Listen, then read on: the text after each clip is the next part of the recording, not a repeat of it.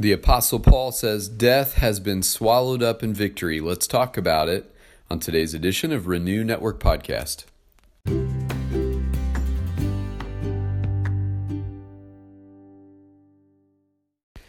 Good Monday morning, my friends. I hope that you had a great weekend and that you're coming into Monday rested and refreshed, prepared for the week that lies ahead. And on Mondays, we always look forward to what God has in store for the week that's before us.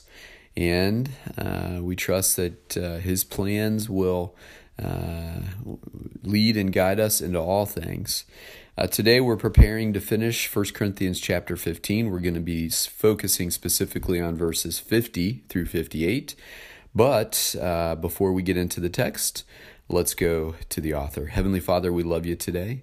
We thank you so very much for your good gifts to us, for your faithfulness to us, for your mercy and grace. Lord, where would we be without you? All that we have, we receive from you. Our hands would be empty apart from what you provide. Lord, we come today hungry. We come prepared to hear what you have to say to us. So we pray that you would tune our ears to the sound of your voice, that we might receive what you have for us as your Spirit teaches. We love you, Lord. We thank you for your word, and it is our deep desire to apply it as your Spirit leads to the benefit of our growth and grace, that we might be more like your Son, Jesus Christ. We pray all these things in your name. Amen. All right, my friends, here is 1 Corinthians 15, 50 through 58. Here's what Paul says. "I declare to you, brothers and sisters, that flesh and blood cannot inherit the kingdom of God, nor does the perishable inherit the imperishable. Listen, I will tell you a mystery. We will not all sleep, but we will all be changed in a flash, in the twinkling of an eye at the last trumpet. For the trumpet will sound, the dead will be raised imperishable, and we will be changed. For the perishable must clothe itself with the imperishable, and the mortal with immortality.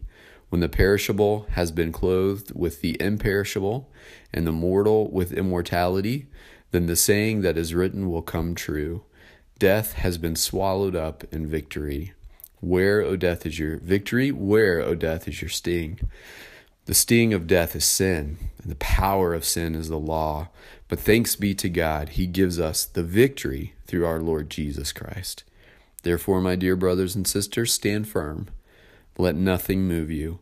Always give yourselves fully to the work of the Lord, because you know that your labor in the Lord is not in vain." That's a mouthful. Paul says a lot here, obviously. And once again, we're doing a survey of 1 Corinthians 15, not a deep theological unpacking in the sense of we'd be here a long time if we tried to unpack all of this in the fullest sense. There's a lot here, but we do want to try to make sense of it as the Spirit leads us into the Word today. Paul begins the passage by encouraging his Corinthian brothers and sisters to understand that flesh and blood cannot inherit the kingdom of God. In other words, there are no human bodies going to wind up in eternity.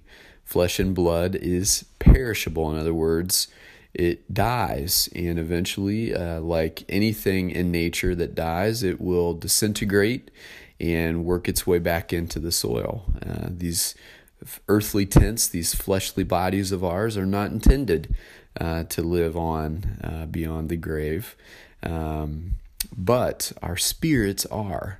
And Jesus promises that the body that we knew in this life will be resurrected to new life in the next. But these perishable bodies will die and disintegrate and degrade and become part of the earth once again. From the earth we came, from the earth we will return. These bodies are of the dust of the earth, and that's where they go back. Paul says, listen, I'll tell you a mystery. We will not all sleep, but we will all be changed in a flash, in the twinkling of an eye at the last trumpet. For the trumpet will sound, the dead will be raised imperishable, and we will be changed. So what he's indicating in 54 is that not all will go to the grave before heading into the eternity that God promises those who follow Jesus, those who devote their hearts to him and receive his salvation. And that's a mysterious statement. We will not all sleep, but we will all be changed. And so that's an indication that there will be some in this life who are immediately ushered into the life hereafter. There will be some who sleep and wait for the return of Christ, at which all of the dead in Christ will be raised to new life, as is promised here at the sound of the last trumpet. The dead will be raised imperishable, and we will be changed. Now, we don't know as far as the substance of what our resurrected bodies will be, but we know that our souls absolutely live on beyond this life. At the moment of your death, your soul does not die. Your soul lives on, and it will live on into the eternity that your life trajectory determines for you. If you rebel against God, if you work against his will, if you fail to acknowledge your need for grace and mercy, God will allow you to spend an eternity apart from him, as was your choice. If you profess Christ as Lord and Savior, as it says in Romans, you'll be saved. If you declare with your mouth and believe in your heart that Jesus is Lord and God raised him from the dead, then you will be saved.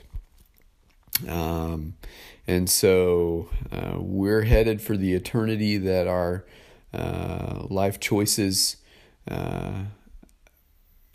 determined for us. If you wanted to be away from God in this life, you'll be away from God in the next. If it was your desire to draw close to him in this life and to submit yourself to him in this life, then you'll be with him in the next. It's a pretty simple transaction. We will not all sleep. We will all be raised, and when we're raised, we'll be changed. Those who are in Christ, the dead will be raised imperishable, and we will be changed. For the perishable must clothe itself with the imperishable, and the mortal with immortality. So we're going to leave behind these old earthly bodies, but we're going to be given an all-new resurrected body when Jesus comes back for those believers who are in the grave, and will be raised to new life and will be changed into that eternal resurrected body that God intends for us. I wish I had a better sense of what that was going to be like and what those bodies would look like and how that would look when it all comes together. But we'll have to wait and see. We'll have to wait and see what that all looks like once we are in the life ever after. Paul says in verse 54, when the perishable has been clothed with the imperishable and the mortal with immortality, then the saying that is written will come true. Death has been swallowed up in victory. Where, O death, is your victory? Where, O death, is your sting? We know because of Jesus that we are inheritors of victory over the grave. Jesus was crucified, dead, and buried, and on the third day rose to new life. And he reigns victorious over death. And what a precious promise that is to us. This earthly life can be so painful. We watch people we love suffering and eventually passing on from this life. And we see the toll that illness and injury and age and addiction and all of these things take on the human body. And we just desperately long for victory over death and the grave. We desperately long for victory over the things that hold us back in this life. And I love these words of triumph. Paul says, death has been swallowed up in victory. Where, O death, is your victory? Where, O death, is your sting? The sting of death is sin, and the power of sin is the law. Now, we know that's true. Sin is what leads to death. In fact, that's what's promised in the Garden of Eden, that sin would be what Adam and Eve inherited on the basis of their actions, and that would lead to their death.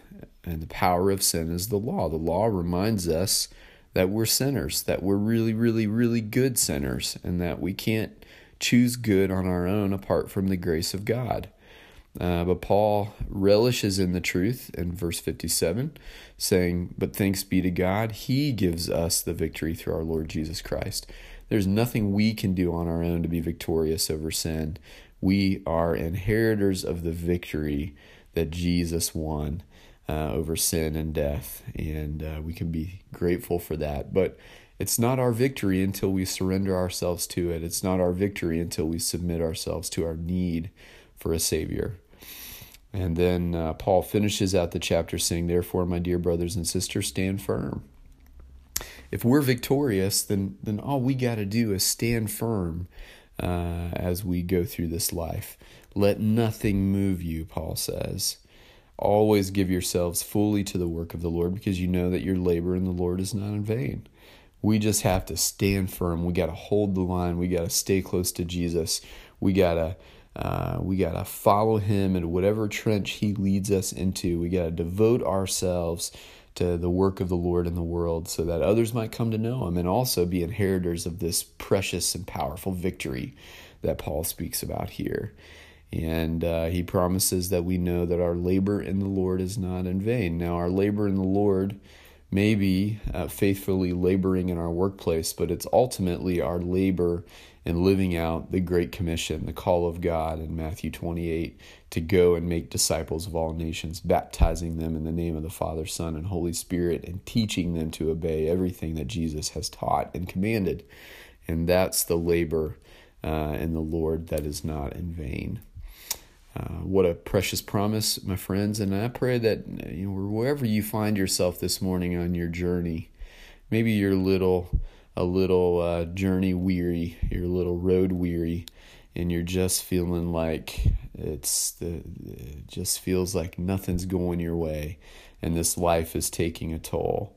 Let these words be of encouragement to you.